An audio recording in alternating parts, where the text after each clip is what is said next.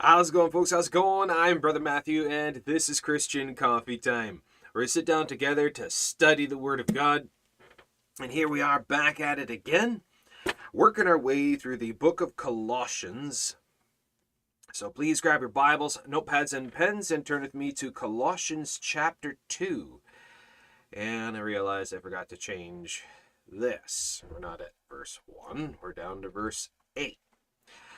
Okay, so please grab your Bibles and please turn to Colossians chapter 2, and we're going to pick up at verse 8 where we left off. And some things I just want to talk about here is go over again just a little bit more. And as promised, I got the video that I mentioned yesterday, the one that I was hoping that I had, but I realized I hadn't downloaded it yet. So we're going to be going through as well the little video part of a message by the great preacher Leonard Ravenhill. He has just a speech he has regarding the spirit of a prophet. And I will be clarifying, we're not talking about, like some charismatic thing where we got prophets and apostles today. That's not what I'm talking about. That's not what Ravenhill's talking about. It's talking about the spirit of, the work of, to like how the prophets went and spoke the things of God and how they were filled with the Spirit of God and how they worked. We need that today, people like that in that effort. So getting ahead of myself. But anyways, this is what we're going to be talking about today from Colossians chapter 2, verse 8. So grab your Bibles, notepads and pens, grab your tea, grab your coffee, come join us at the table. And please feel free to join in if you got any comments, questions, issues, insights, anything you'd like to discuss about in regards to our study today. And yeah, so I hope that this will be an encouragement and help to you. And yeah, alrighty. So, as we discussed previously in our studies, talking about the work of Christ, the fulfillment of the Spirit, and how the Spirit of the Lord, the Spirit of Christ, equips us and guides us and teaches us, and how we need not fear, need not worry about anything, and how we just learn to look to Him, learn to die to self, and stop focusing on ourselves and our own efforts. It's not about us, it's about Him. We went into that in great detail, and it's always a great and powerful reminder, even for myself, especially for myself, is just learning that it's not about me and it's not about us, the people, that we don't have to earn anything. We don't have to try to maintain, to keep. We don't have to try to appease the Lord and earn brownie points and that kind of thing. It's not about that. The discipleship is not about a focus of self and maintenance of self-fruit, but rather it's learning how to follow after the Lord Jesus Christ, to how to pick up the cross and follow Him, and what that means. There's a lot of controversy around that, a lot of confusion around that, unfortunately, and a lot of people struggle with this. They feel insufficient. They feel that they just, that because of their inability, they can't please God. But that's just it. We can't please God. We can't please Him. Our efforts are fallible. We fall apart and we're corrupted. In us is no good, no righteousness in us. What pleases Him is seeing His Son in us, through us, that we would get out of the way. And when the Lord Jesus Christ, by His Spirit, is able to work through us, speak through us, and live through us, that's what pleases the Father. And that's what pleases the Lord. And this is how we could say stay in good terms, by keeping ourselves out of the picture. Out of the picture.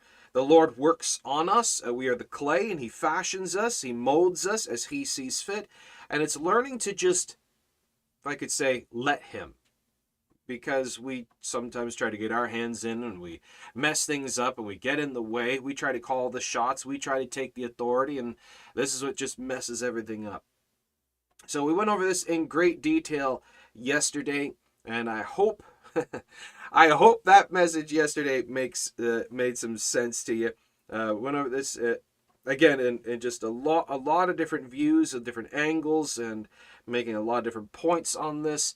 Again, many things that I've learned in my studies on this, on the whole topic of dying to self, learning to follow after the Lord.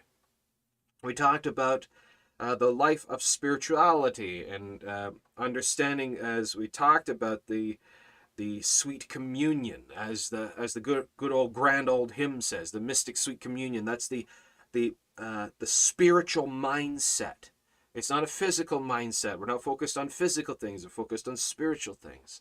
So, again, folks, if you have any comments, questions, issues, insights regarding this going forward, please feel free to chime in, ask away.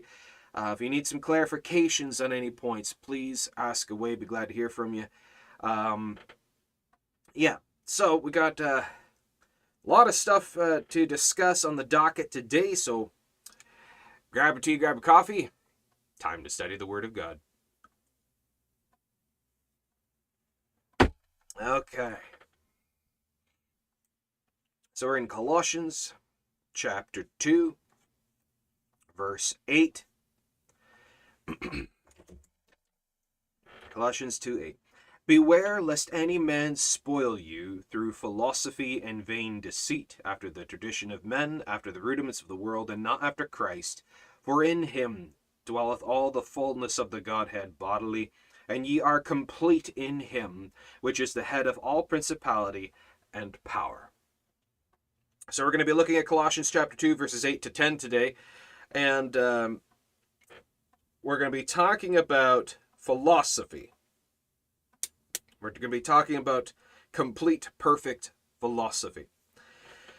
Now, to understand this, we need to build up a case here in regards to what this philosophy is. Now, philosophy is the pursuit of wisdom, the pursuit of understanding, the pursuit of reason. So finding logic and reason, everything, the explanation of life, the existence of life, a physical life, spiritual life. So we see there's philosophy, the teachings, the doctrines, the ideas, the opinions, the thoughts and reasons of the mind and heart of man, and the explanation of behavior, character, of the mental state of an individual. Why are they doing what they do? Why do they do that? Why do they not do this? Why are they saying this? So we see philosophy comes in a lot of ways and builds into psychology, the psyche, the mindology, the way of the mind. And then we see philosophy here is more of a reaching out, and not just the study of, but now the theorizing and the explaining the ideas of what one thinks of in the reason and the logic behind stuff. So we see a lot of this. Now, the Greeks were greatly interested in philosophy, as we see this throughout the writings of Paul and his ministry. As you go there, and he talks about this, that they really are big in the pursuit of wisdom and knowledge, to hear a new thing. And philosophy is the way of the Greeks. Now, the way of the world, we see here in the Greek world of philosophy. Now, beware, as it says here, beware lest any man spoil you. Now, we looked into this a little bit yesterday. Now, spoil, to carry off treasure, to carry off treasure, to carry off as a captive and a slave, to lead away from the truth and subject to one's sway. Now, should I try to pronounce the Greek phonetic? Okay, this is a difficult one. Suleg og eo. I don't think I got that one right. Sulegogeo. I don't know how to pronounce that. That's the Greek word for philosophy. Sorry, not philosophy. Spoil. For spoil. To spoil. So to carry off as a captive, to carry off as a slave from the truth. As we see in the context here, to carry off one as a captive, to lead one away from the truth. That means what it means, to spoil. So beware lest anyone spoils you, to lead you astray. So we see here then, beware lest anyone lead you astray from the truth by philosophy and vain deceit. Okay. So there's a there's a wicked form of philosophy, and there's a true form. So let's look into this. Now, we go back to Romans chapter 16 just for a moment. Romans 16, and we want verse 17. Romans 16, verse 17. Now I beseech you, brethren, mark them which cause divisions and offenses contrary to the doctrine which ye have learned, and avoid them.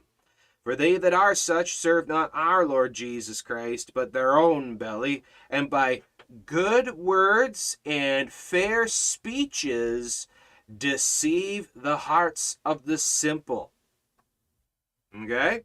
So by good words and fair speeches deceive the hearts of the simple. Now we see here, beware lest any man spoil you through philosophy and vain deceit, after the tradition of men, after the rudiments of the world, not after Christ. So it's saying pretty much the same thing. Romans 16, 17 to 18, and Colossians 2, 8. It's referring to the same thing here. Good words, fair speeches that deceive. Beware lest any man spoil you through philosophy and vain deceit. To deceive. They want to deceive you through their form of philosophy, because they follow not after the doctrine which ye have learned. Okay, so we can then correlate here in context. What it's speaking about is God's philosophy, God's doctrine, God's teaching, and the world's. See, God has a philosophy, a way of, an explanation of reason, of logic, of wisdom, the pursuit of wisdom and knowledge. Okay, hold on. James chapter 1, verse 5. James chapter 1, verse 5. James 1, 5. If any of you lack wisdom, let him ask of God, that giveth to all men liberally, and upbraideth not, and it shall be given him. May he give you as much as you need, and he won't hold back. He gives you, pours it out. Your cup overflows. It gives it all to you liberally, and upbraideth not. He doesn't hold back, and it shall be given him. If anyone lacks wisdom, let him ask of God. That's James 1, 5. Okay, so what the Lord is saying here, if you need understanding, if you need reason, if you need logic, if you need to help in understanding as things, you need clarity because you're confused or something's going on and you need direction, ask of God. Don't go to anyone else. Ask of the Lord. You ask of the Lord. You don't go running after anyone else's opinions and thoughts and feelings and explanations, because everybody has an explanation for everything. Everybody has an opinion. Everybody has an idea. Everybody has reason. Everybody has their own logic. Everyone has their own philosophy. The philosophy of life, their philosophy and reasoning of life and life's existence and the issues of life. But we see that this can spoil us, carry us off. What does it carry us from? God's truth. Carries us from God's truth. It carries us from God. This is what Scripture says, folks. Now, am I saying that it's wrong to ask other people? Well, you see, the Bible says in the multitude of counselors, there's wisdom. In the multitude of counselors, there's wisdom. It's not wrong to go to people to seek instruction. But it's the instruction itself that has to be scrutinized.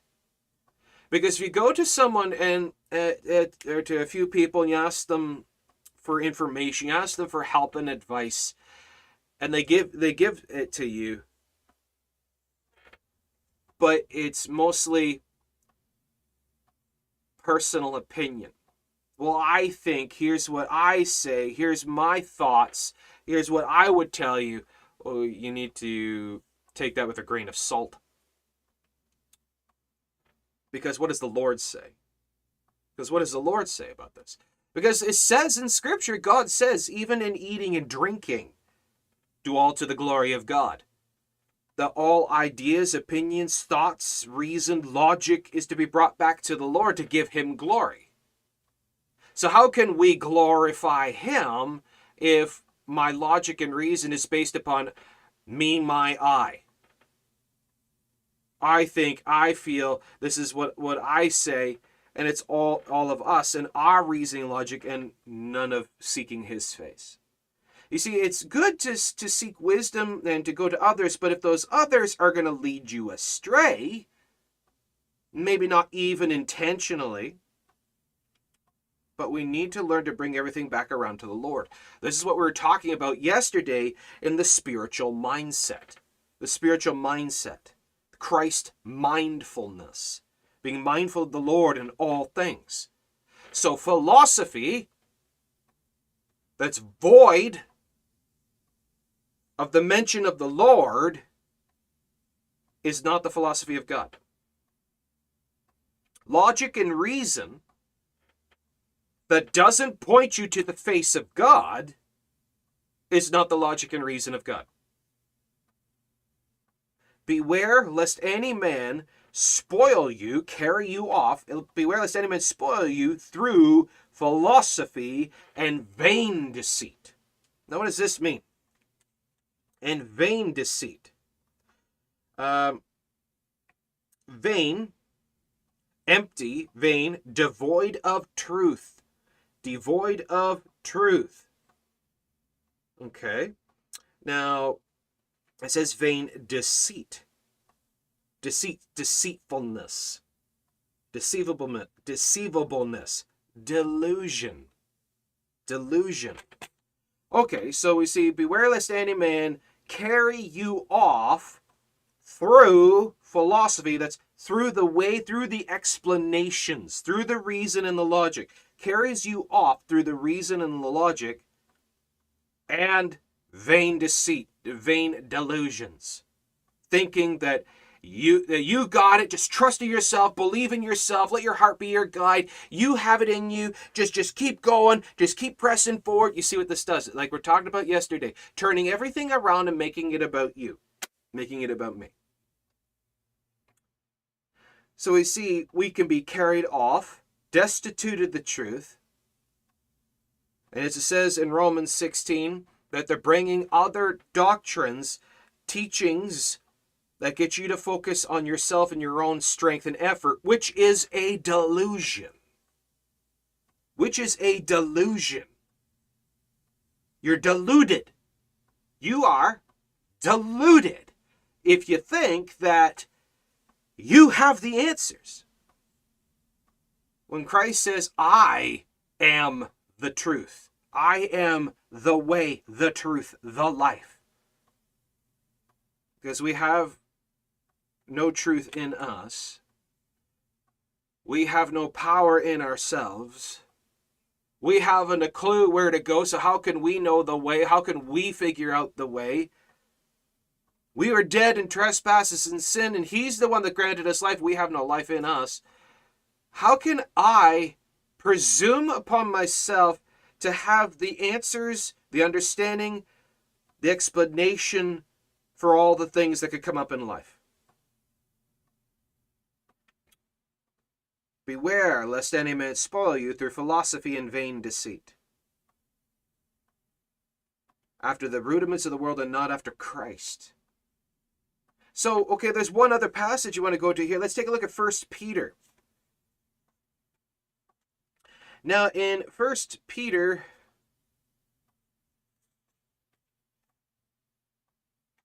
sorry, not 1 Peter, my bad, 2 Peter. 2 Peter. Oh, I gotta fix that. I accidentally wrote 1 Peter in the margin. Turn that into a 2. There we go. I'm dumb. Okay, there we go. 2 Peter chapter 1. Now look at this in verse 16. 2 Peter chapter 1, verse 16. For we have not followed cunningly devised fables. Cunningly devised fables. When we made known unto you the power and coming of our Lord Jesus Christ, for we're eyewitnesses of his majesty. So what would be cunningly devised fables? That's, so cunningly, intelligently, insightfully making, crafting, devised, thought up. So you're very careful about your words, and you're deceiving. Like, this is where we get, how many of you know Bugs Bunny, Wile E. Coyote? Wile E. Coyote and trying to chase down the Roadrunner. He's wily. He's very cunning. He's crafty. He thinks things through, and he imagines up different ways to try to trap the Roadrunner. He has a lot of just genius ideas, and his machines and things that always wind up backfiring, which is quite interesting. But we see here, as Peter says, for we have not followed cunningly devised fables. Now, I've talked about this before. The word fable, where this comes from, now, the word fae, F-A-E, is a archaic old English word. The fae were the forest spirits that would reach out to you with enticing words and promises and all kinds of things to get you interested, and they would become the familiar spirits, the fae, which was then over the years changed and evolved to be the fairy, which then got shortened into fairy. Now, fables are the stories, the doctrines, the teachings of the fae, i.e. doctrines of devils. So we see here that the Word of God is very clear in cutting down the line, a razor line here, separating that there's philosophy and doctrine of only one of two kinds. There's no middle nebulous ground gray area. It's either or. It's the doctrine of God or the doctrines of devils. It's the philosophy of God or the philosophy of devils. It's the ways of the Lord or the ways of devils. There's no other. So the ways of the Lord are not deceiving, deluding, and will never lead you astray. And the wisdom is of God, who gives an answer for everything. Then there's the cunningly devised fables, doctrines of devils, philosophy of man. The teachings, the doctrines, the ways of the opinions and the feelings. For we've not followed cunningly devised fables, when we made known unto you the power and coming of our Lord Jesus Christ, but were eyewitnesses of his majesty. And he goes on to talk about how this prophecy, these teachings, came not in old time by the will of men, but holy men of God spake as they're moved by the Holy Ghost. So we see that the Spirit of God taught them, showed it to them. Because it's either the Spirit of God or it's the spirits of devils, or to test the spirits to see if they're of God. So how do we test? By the doctrine, by the truth. And if any man bring any other doctrine, let them be accursed. So we see philosophy is a very dangerous thing if it's not from God. It's not from God. People say, well, then are you saying that it's wrong to read the philosophy books out there? All the ideas and teachings and the wisdom and the knowledge and the reason of other people? Well, let me just ask you a question.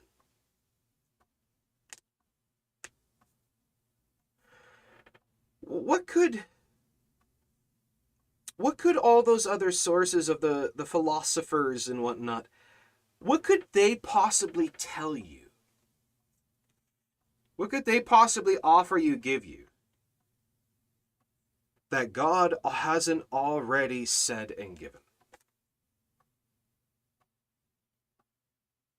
Now, I don't want to say anything bad about anybody. I don't want to make anybody feel bad about this, but I just need to say it. If you're running after philosophers and other people in the psychology of men, then that just means you're bored with the Bible. If you're getting your wisdom, your insight, your reason, your logic from all these other philosophers and the opinions, ideas of men and all the doctors of the law and all these high intellects, and you're not studying the Word of God for your wisdom, your knowledge, and your reason, then that shows that you don't put much stock in God's philosophy. Because there's literally nothing that any of them could possibly say that God hasn't already given better. And it's a battle of spirit that the flesh and the world and the enemy and all these other things are going to try to get you to grow bored with Scripture, grow bored with the philosophy of God, grow bored and apathetic of the teachings of the Lord, and run after all the opinions of men. Just saying. Because what could you possibly say from any other source that is of value that God hasn't already given in His Word? Just give that some thought. Stick that in your theological pipe and smoke it for a minute. Think about that. What could you possibly glean from other sources that is of value, a golden nugget that God hasn't already said?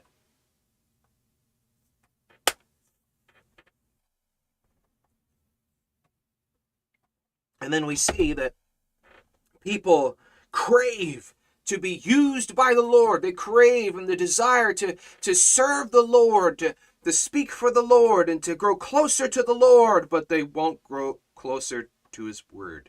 They won't take His Word seriously. They won't take the faith seriously. They won't die to self and give up the pursuit of the satiation of the flesh and the fleshly mind. They won't they won't stop angling after all the other philosophers and things, and they won't sit down and listen to Christ.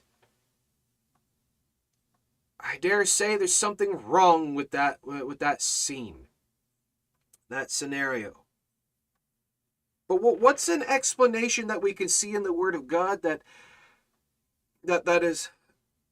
can help us with this? Well, take a look at this. In verse 8, Colossians 2:8, beware lest any man spoil you through philosophy and vain deceit, after the tradition of men.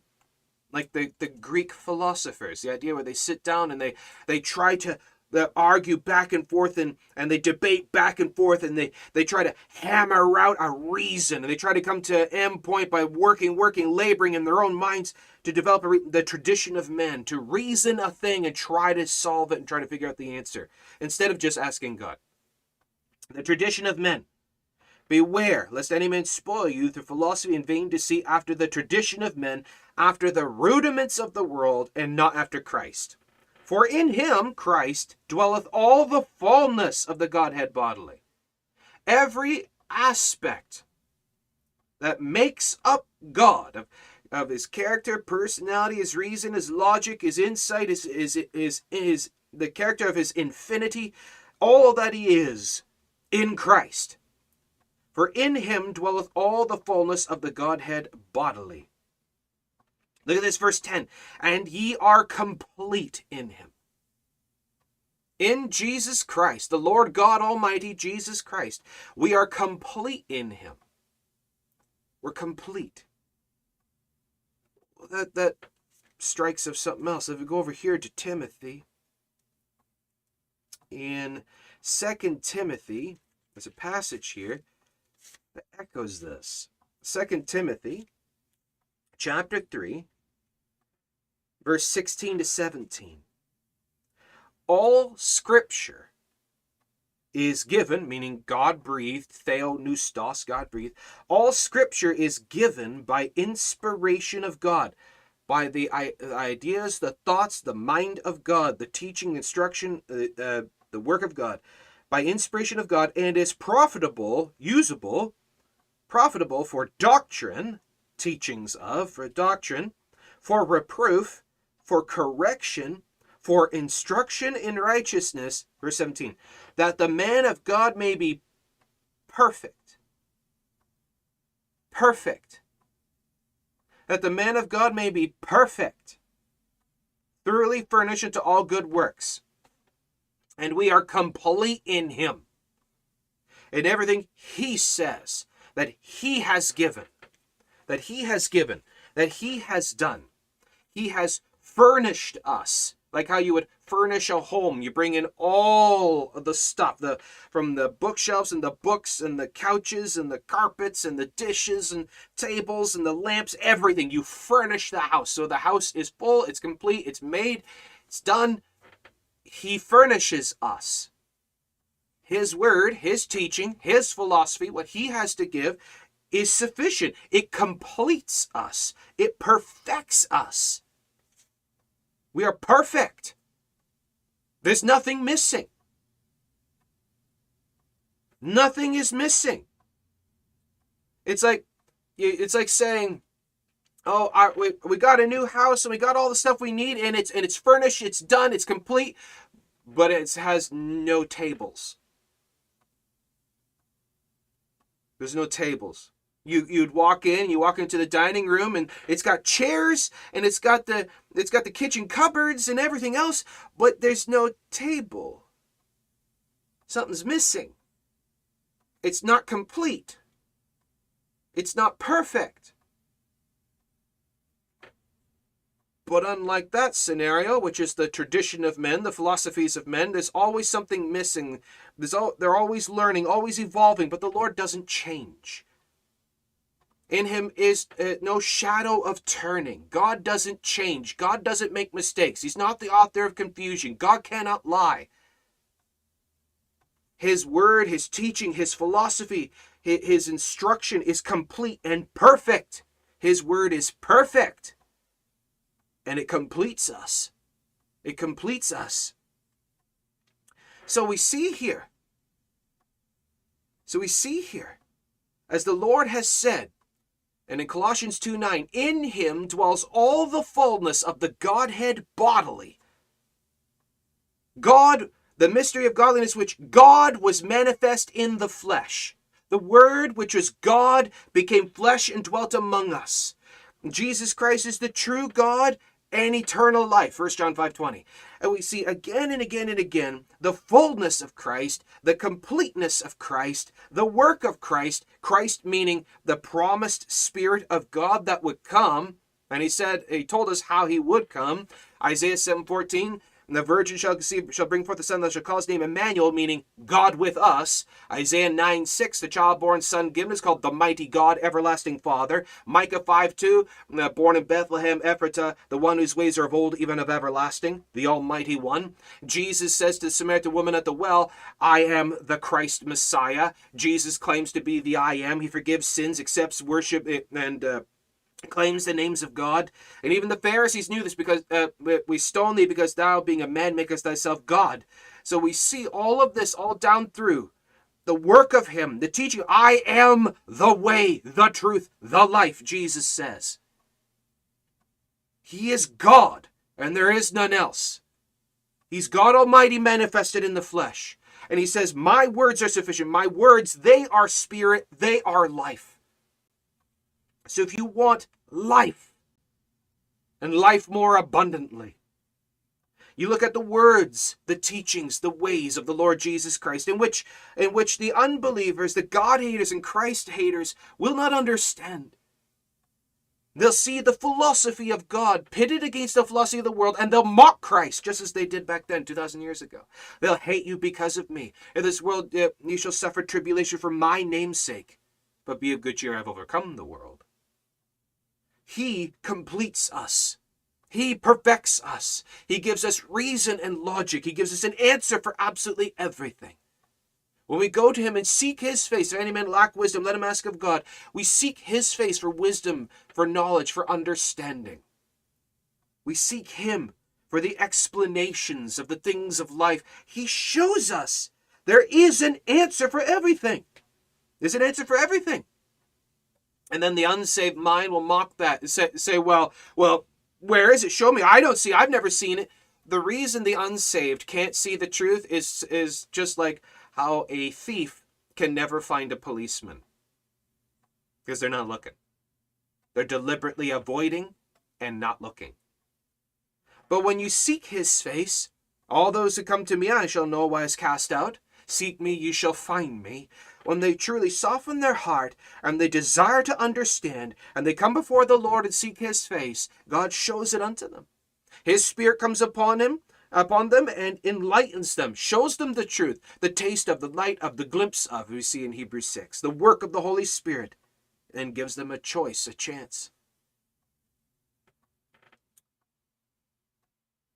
The man of God, the child of God, the disciple of God will be perfect, perfected, will be perfected in the understanding, in the teachings, in the doctrines, the doctrines of God. We see in Colossians chapter 2,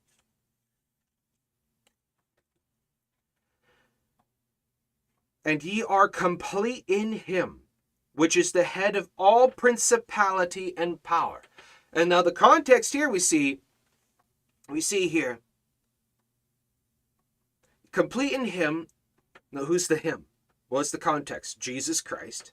Jesus Christ, in whom dwells all the fullness of the Godhead bodily, and you're complete in him, which is the head. Christ is the head of all principality. Now, what's principality? Arche, where we get the word arcane. So it says here, which is the head of all principality, beginnings, origins. The first of, the first estate, the magistrate, power, principality, principle, rule, chief. So we see context here, it's saying that Jesus Christ is the head of all origins, of all beginnings. The beginnings of, well, in the beginning was God. All things are made by him. Without him was anything made that was made. In Hebrews, you see that Christ created all things. John chapter 1, verses 1 to 3, the Word which is God that became flesh and dwelt among us, the Word which is God made all things.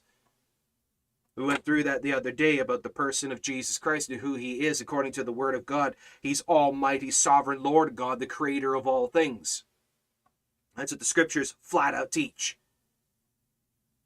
We are complete in him, which is the head of all things, of all origins, of all time, of all powers, of everything. And he's the head of all power. So you see after principality, there's comma, and then and power. He's the head of all power. He's the head of all wisdom. The Word, which is God, which became flesh and dwelt among us, the Word which made all things, and breathed into us the breath of life and created a living soul. He who creates life in us is the way and the truth.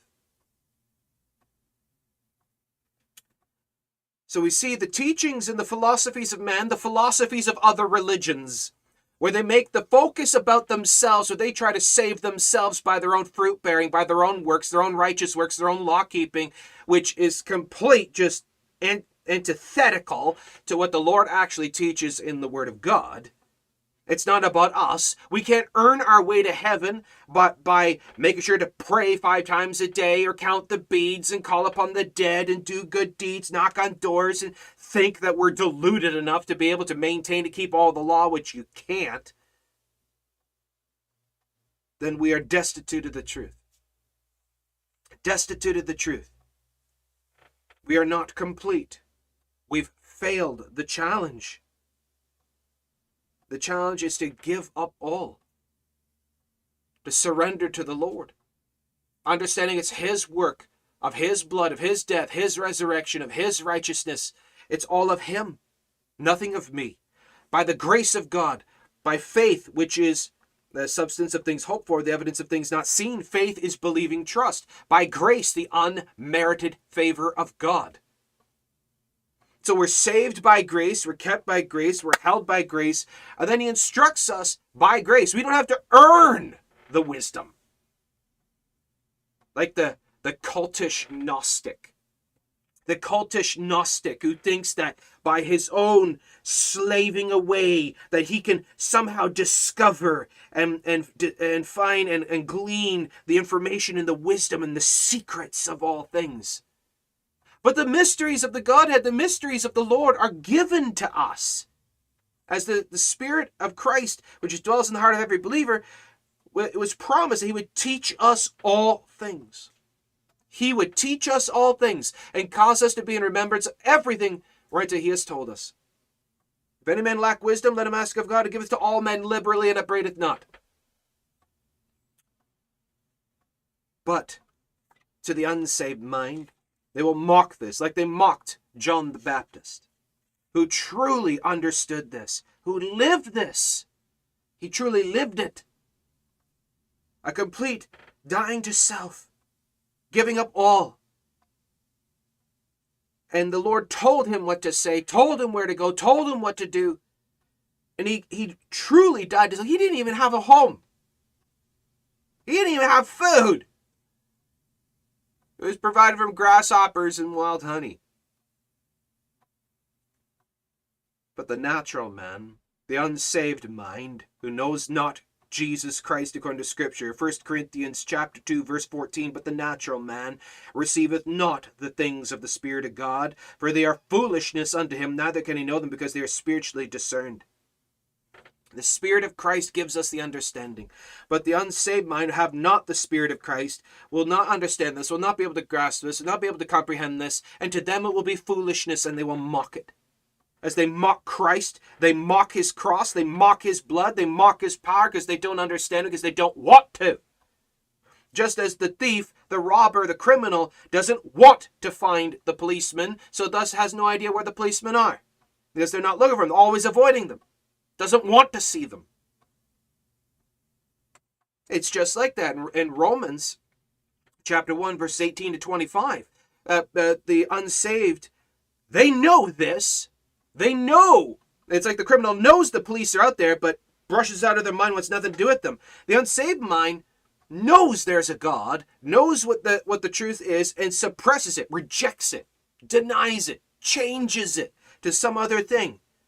Changes the way of the Lord to something else. Changes the gospel to something else. Changes the philosophy of God to something else that could suit them, suits their own needs. And so they change the glory of God into corruptible things. Professing themselves to be wise, they become fools. John the Baptist understood this. Mighty preacher. He worked no miracles, but he preached. And by the word, we see tons of people getting saved, getting right with the Lord. We see in Colossians chapter 2, the completeness, the perfection, the completeness is not in physical makeup. It's not in the appearance. It's not like the Gnostic mystic who thinks that by their rituals and their beads and their crystals and their and all of their divinations and everything else and all their other books of philosophies. It's not about that. It's not about that. It's about the belief of the heart. It's not about like the Orthodox and the Catholic who think that by their religiosity and churchianity, they think that by their charitable deeds they can earn favor and they can earn the understanding. No. It's by the simple belief of the heart, by the still small voice of the Holy Spirit of God, the Spirit of Christ that lives in the heart of every believer. When you believe on the Lord Jesus Christ, your Lord God and Savior, we are made complete. We are made complete. He makes us complete. It's not something we slave towards to try to achieve it someday, but rather it is given. It's an instantaneous, it's given. The understanding, your mind is opened to the Word of God, and we have the information here. And it's ever before us. We don't need to try to slave, to try to earn. It's just given. The philosophy of God, the ways of God, the understanding of the Lord, that we need not fear. This is why he says, fear not. Fear not, worry not, doubt not, care not, fret not, be anxious for nothing. I am with you always. I'll show you where to go, show you what to do. I'll tell you. I will tell you. He doesn't hold it from us. He says, wait on me. Watch and pray. Watch. Watch me work. Watch as I show you.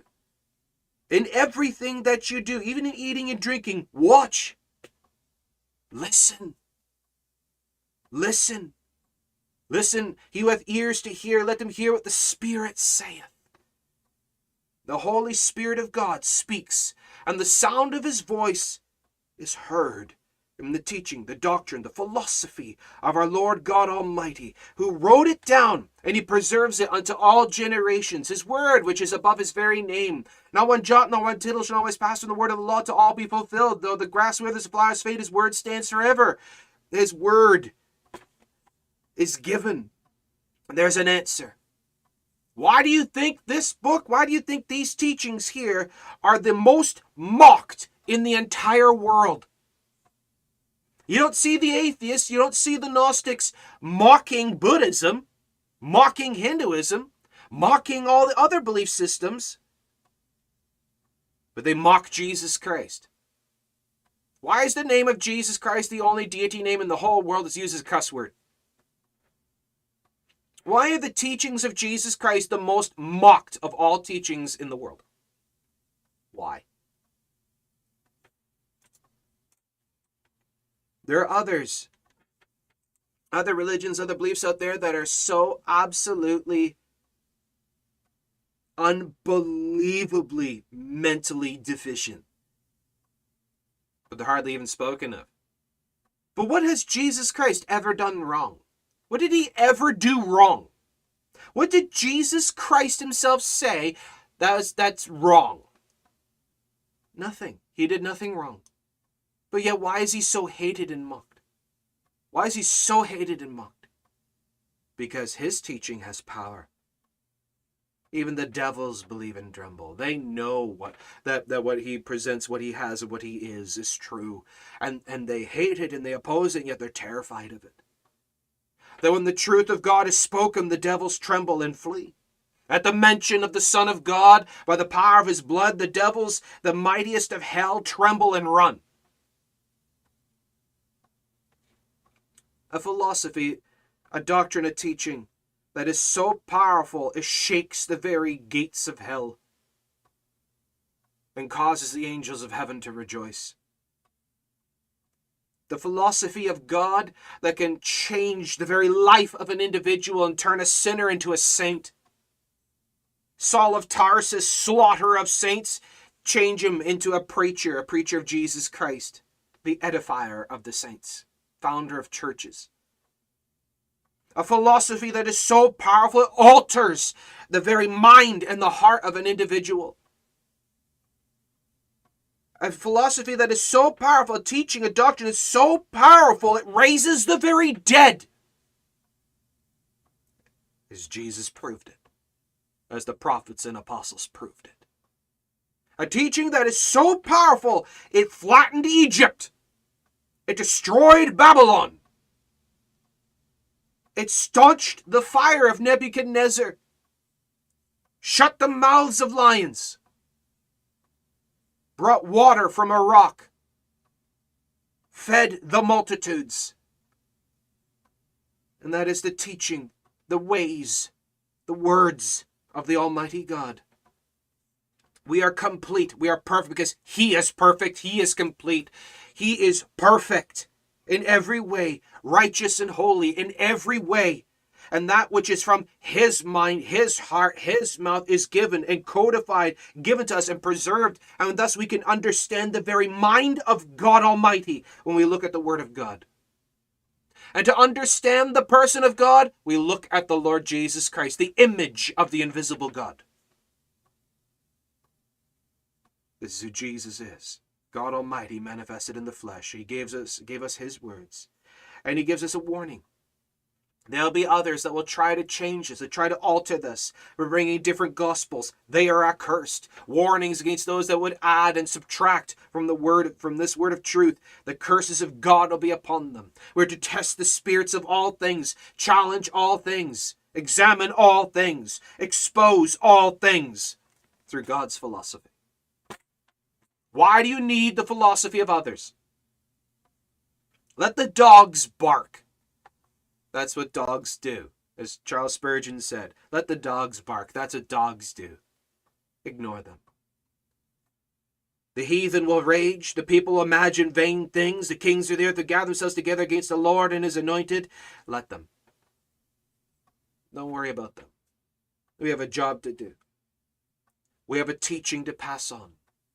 We have a life to live, a work to do. The Lord has called us to a work. He's called us to this. He says, would you follow me? Don't follow man. It's not following church traditions. It's not following catechisms, commentaries, creeds, and councils. It's not following popes, priests, and kings. It's following the Lord Jesus Christ. It's all about him and him alone. It's not about churchianity. It's about the Lord Jesus Christ. It's not about the charities and the deeds and the law keeping. It's about the Lord Jesus Christ. It's not about the suits and the collars and the robes and the incense and everything else. It's about the Lord Jesus Christ. Cast off everything else. Hold to the Lord Jesus Christ. The Lord God Almighty, Jesus Christ. It's all about him. What he says, devils will try to change it. They'll fight it. They'll twist it. They'll cherry pick it. They'll try to deceive you, delude you through fair speeches. Fair words, good words, and fair speeches. Through philosophy and vain deceit. It'll sound good. It'll be sugar-coated. But it's poison. All poison tastes great when you put enough sugar. It'll rot the belly. It'll be a cancer to the marrow. It'll kill your faith. The enemy comes but to seek to kill and destroy. They want to kill your faith. They want to destroy your fellowship with the Lord.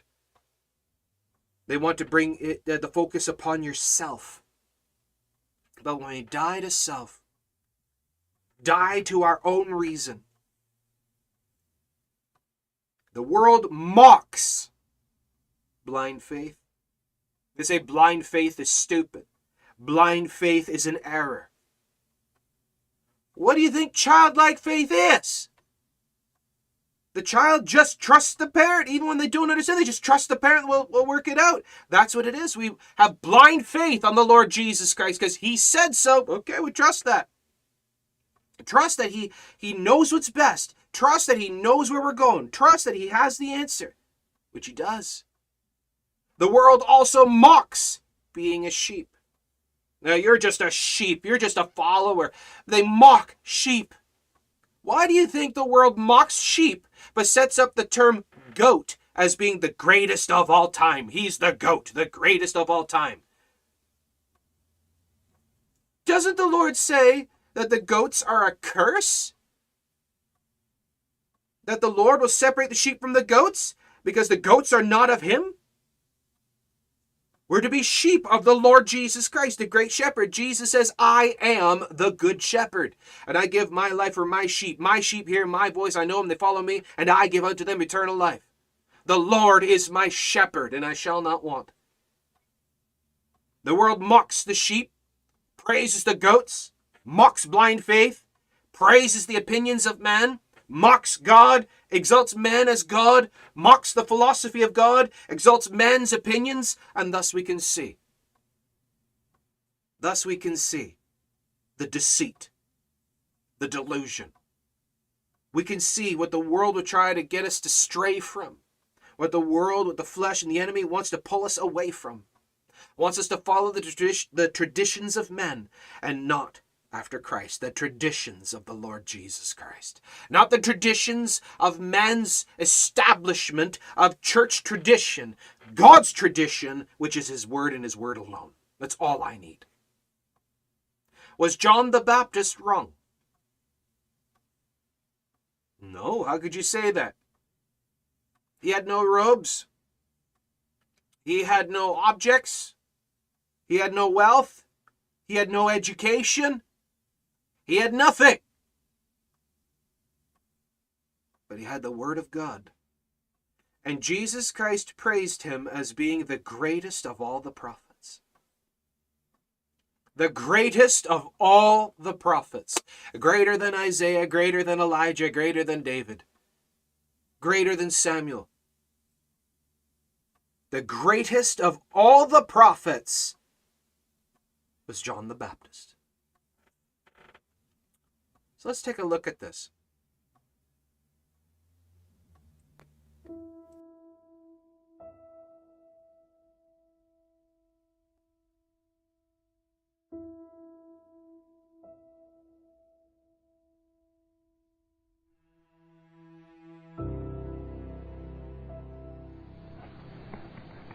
Prophets are a strange breed of men. They are God's emergency men for crisis hours. And the price of being a prophet is that a man has to live alone. All God's great men have been very, very lonely men. I've said very often that when I turn over the pages of the Bible, that one of the most challenging pages is the white page that divides the Testaments. A period of 400 years of total darkness. 400 years of darkness without any light. 400 years of silence without any prophetic voice. If I were to say to you tonight, I'll give you paper and pencil and you can write and give me, from your knowledge of the Word of God, who was the greatest man that ever lived outside of Jesus Christ, I guess you might come up with Moses or you might come up with Paul, and you'll be wrong, because the greatest character reader of all time was Jesus himself, and he said that the greatest man that was ever born of woman was John Baptist. A man who spent some 20 years there in the fastness of the desert. A lonely man, a strange man. And the great need in America tonight, I'm convinced of this, as good as Bible schools are with their assembly lines and producing their preachers, the greatest need in America tonight is prophets. Amen. And as dear Tozer used to say, if you're going to be a prophet, brother, you better settle. Or it was Dr. Parker who originally said, if you're going to be a prophet, you'll have to preach repentance, and before you start, dedicate your head to heaven, because you won't last much more than 6 months maybe. John the Baptist himself didn't. He went into the wilderness until the day of his showing forth. Oh, I'd love to have heard John Baptist preach, wouldn't you? I'd like to have seen this man when God says, John, you've been here 20 years now, you better go out and preach.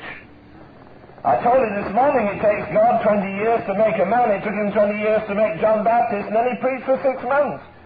You boys went to Bible school for 6 months and been preaching 20 years, no wonder you're dry. You better go back. Go back to the wilderness. Go back to the desert. Get into the loneliness. There's nothing on God's earth like silence. Just take your Bible, forget everything and everybody, and shut yourselves away till that you have a new revelation from God himself.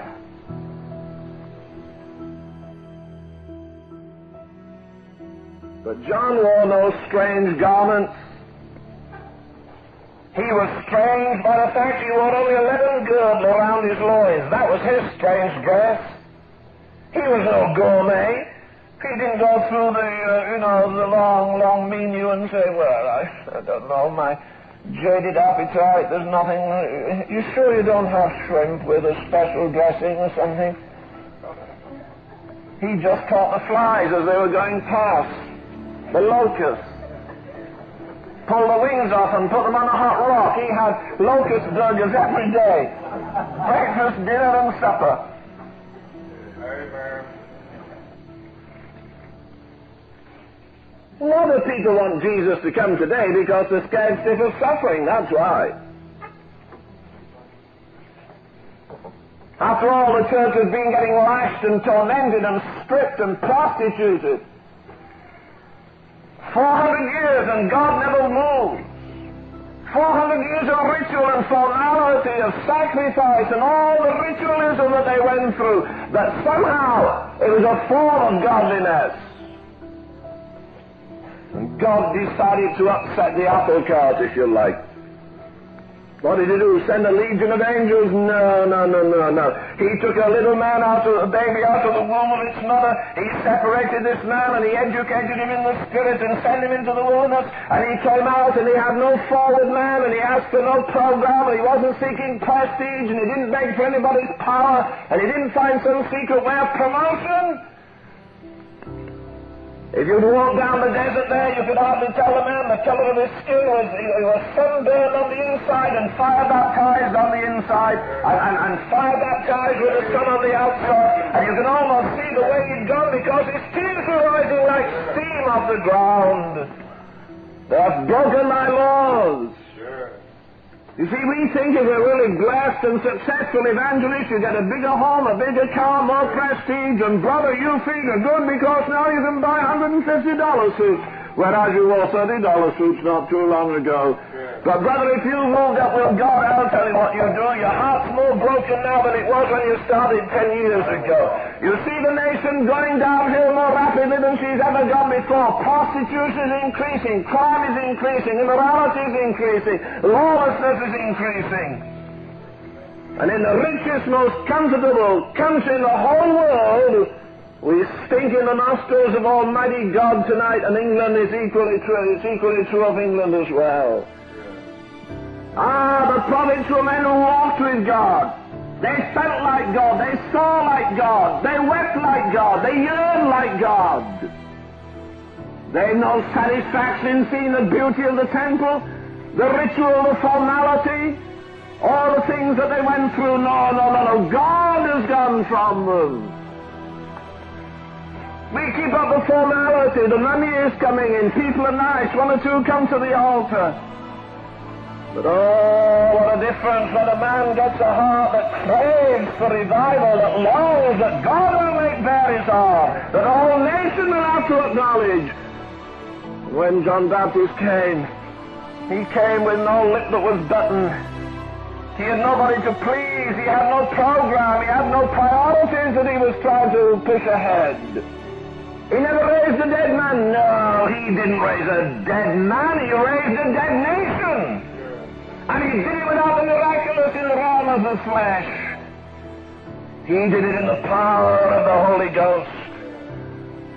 Oh, when John came, I say he was a success on any level.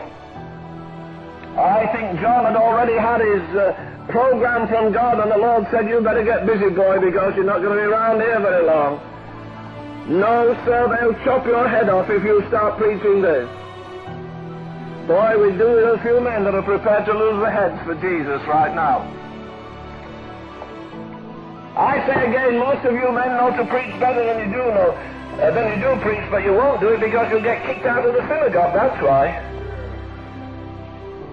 You really have to trust God, and that'll be trouble, won't it? And you've been paying in the minister's pension fund. Oh, brother, wouldn't that be awful to have to sacrifice that for Jesus? You say, I'll lay everything on the altar, except my golf clubs and my minister's pension fund and my big TV and anything else you can have, Lord, but don't intrude just too much on me, kind of thing. Oh, I like to think of John Baptist standing there, no sponsors, nobody to agree or disagree with him. He stood there, and they came to see this strange man, anointed by the Holy Ghost. And I tell you this, if a man is anointed by the Holy Ghost, folk will seek him.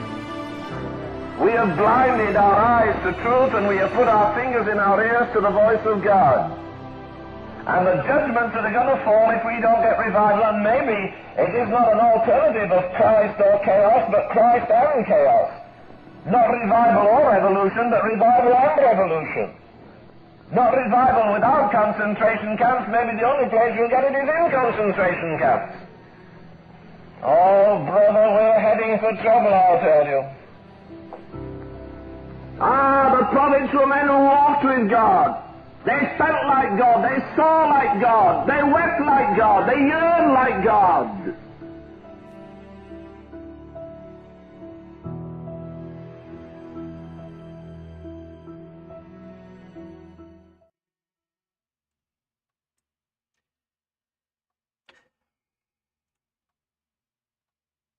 It's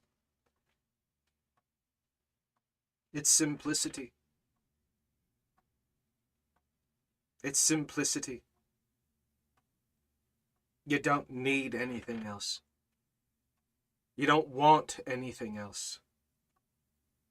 Everything else doesn't matter.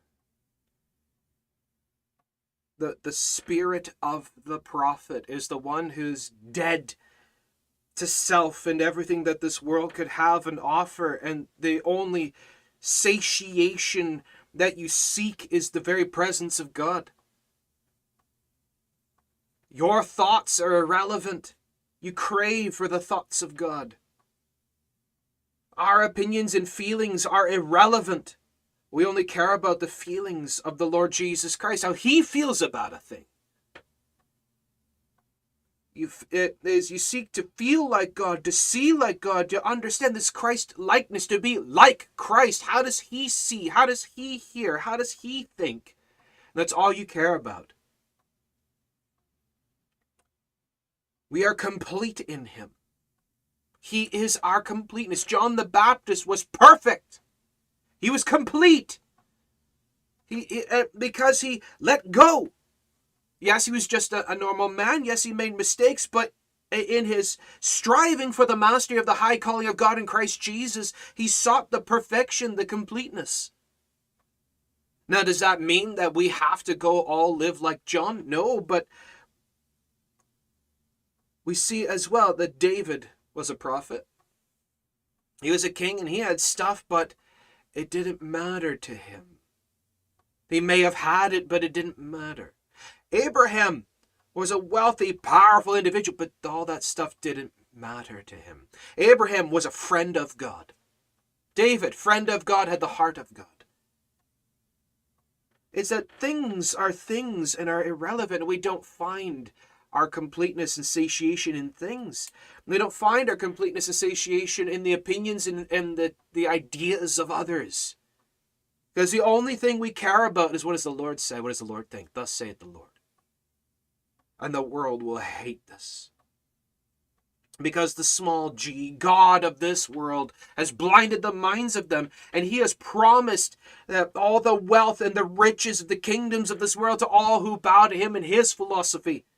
And thus all the world that's dead in trespasses and sins has bowed the knee and kissed the feet of the devil will now turn and rend you. They'll rend you. They'll hate you because you have no interest in the things of this world. John the Baptist was mocked. Mocked by the Pharisees, mocked by the Sanhedrin, mocked by the unsaved. He didn't care. He let the dogs bark. He didn't care even about the executioner's sword, and neither did Apostle Paul. Dying to self, giving up all, surrendering to the power of the Lord. This is what matters. The philosophy of God. That when we hold ourselves to the truth of Christ and the truth of his word, we will be protected against the deceit and the delusion. Because the Spirit of God will speak to us, to our minds, and through this we will see by the word of God where error is. We test all things by the word of God. We challenge all things by the word of God. Through the power of the Spirit of Christ that lives in the heart of every believer. Philosophy and vain deceit. There's much false philosophy floating around these days. And it's inundating the churches. It's taking over the minds of the saints about self-satisfaction, self-protection, self-help, self-righteousness. We need to surrender self. We need to die to self.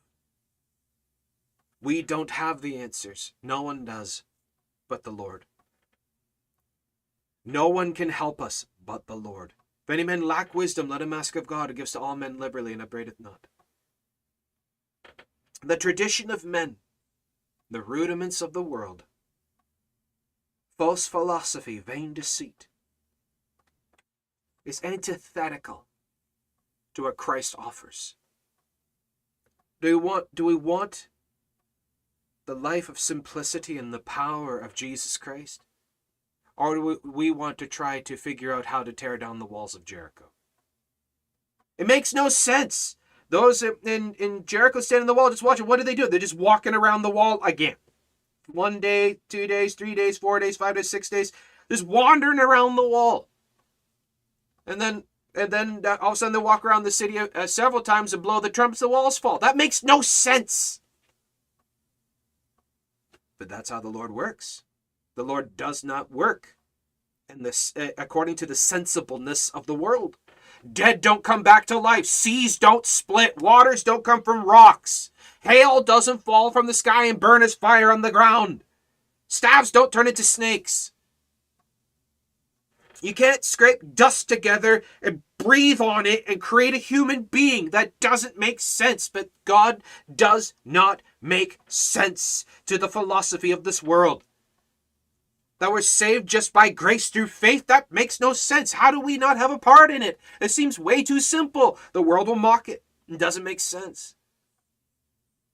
A jar of oil doesn't run out. A barrel of meal doesn't run out. That's not a thing. That doesn't make sense. And the world will mock it. Our minds of flesh cannot fathom this, cannot grasp this, cannot understand this. But that's God working.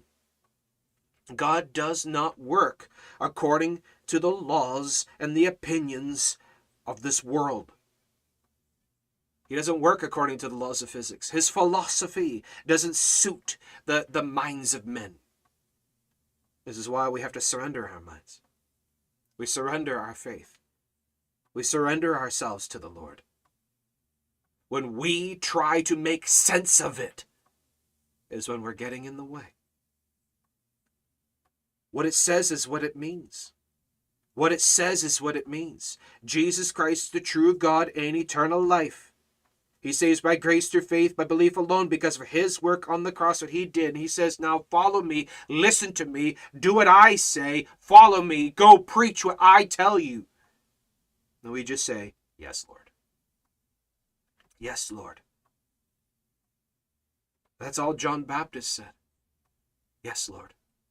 The Lord told him, go over here, do this, sit here. But Lord, well, what about a home? What about clothes? What about food? What about water? What? I don't know what to say. I don't know what to do. Standing in the pulpit, I'm scared to look at all the people. I don't know what to do. He gives us the power. He gives us the direction. He gives us the wisdom. He gives us the instruction. He gives us the food. He gives us all fulfillment. He perfects us. He's our completeness. He is everything. The philosophy and the ways of God have nothing to do with us. It's everything to do with him. As God confounds the minds of the Sanhedrin. They took note that they had been with Jesus. The Sanhedrin were confounded, bewildered.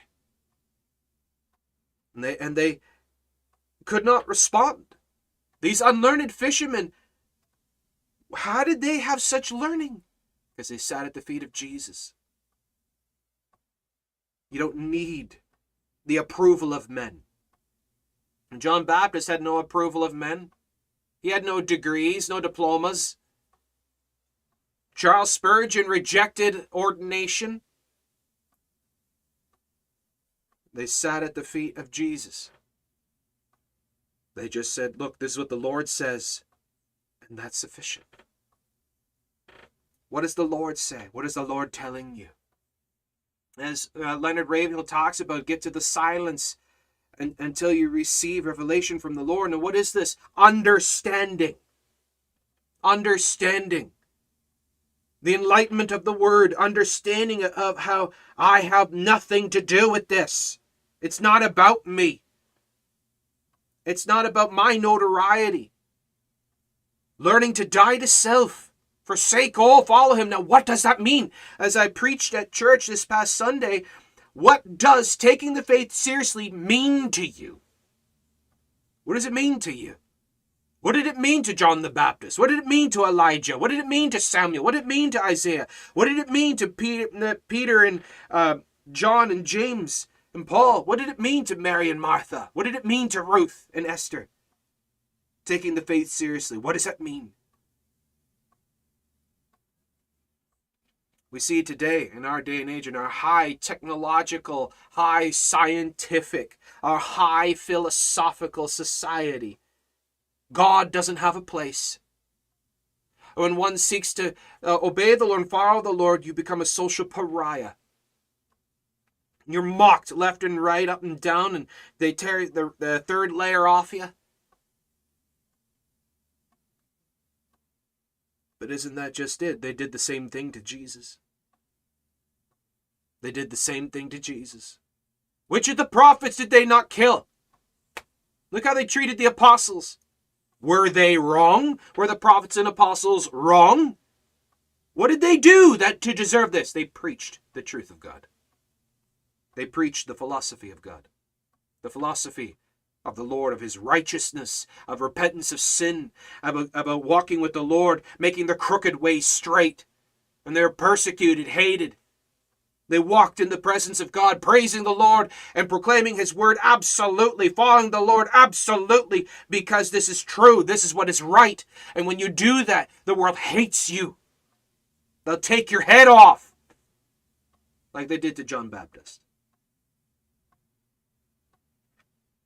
In him dwelleth all the fullness. All fullness. In him, in whom all fullness dwells. The completeness and the perfection of all understanding and wisdom of the mysteries of God are in the person of Jesus Christ. The person of Jesus Christ and John Baptist, standing there in the Jordan, wearing nothing but a leathern girdle, sun burnt on the outside, fire burnt on the inside, standing there like a wild man, knee deep in the river, surrounded by a great multitude. They come to see this spectacle. But this spectacle, this wild-looking, homeless spectacle, no education, no proper diet, nothing, no fancy suits, no degrees. He had nothing, no home.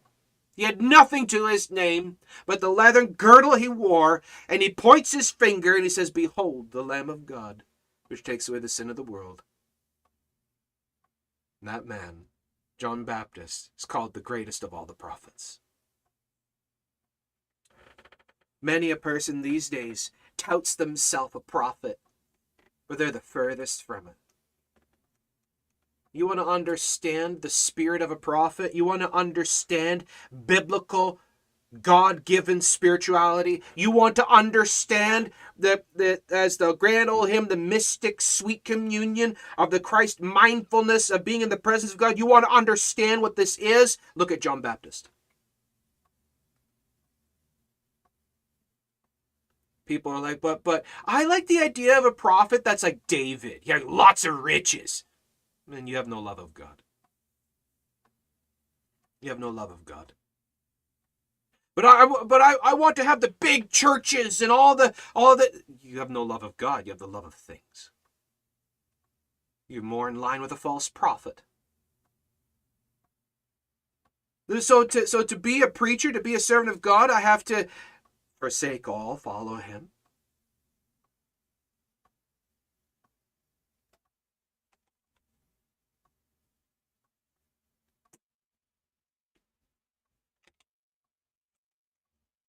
Beware, lest any man spoil you through philosophy and vain deceit, after the tradition of men, after the rudiments of the world, and not after Christ.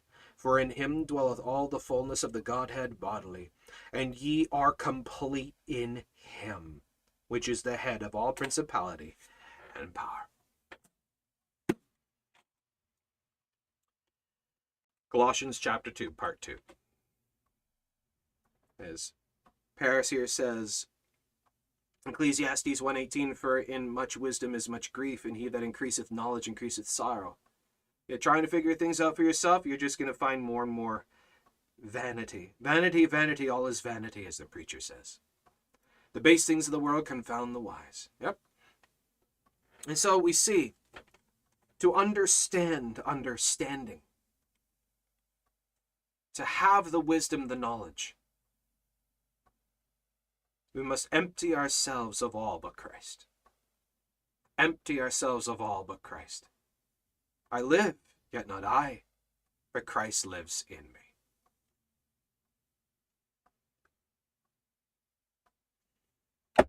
There you go.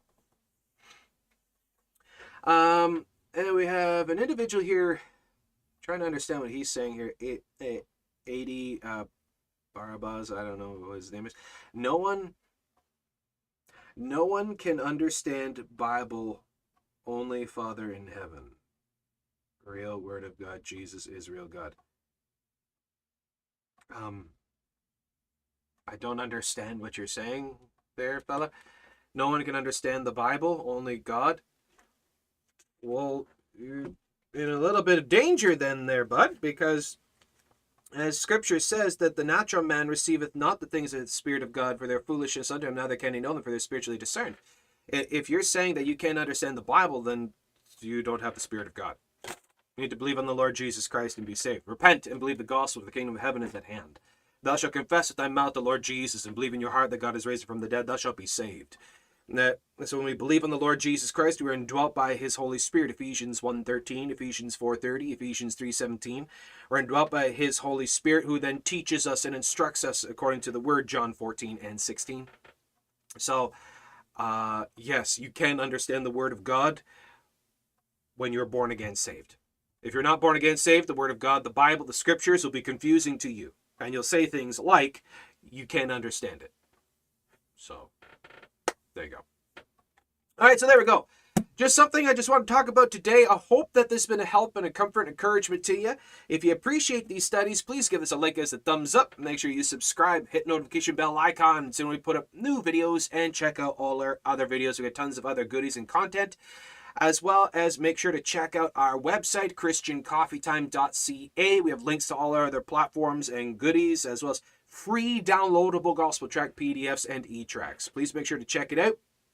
And with that, I guess we'll wrap it up there. So again, folks, thanks so much for joining in. I hope this has been a blessing to you. Hope this has been encouraging to you, giving you something to think about, to mull on,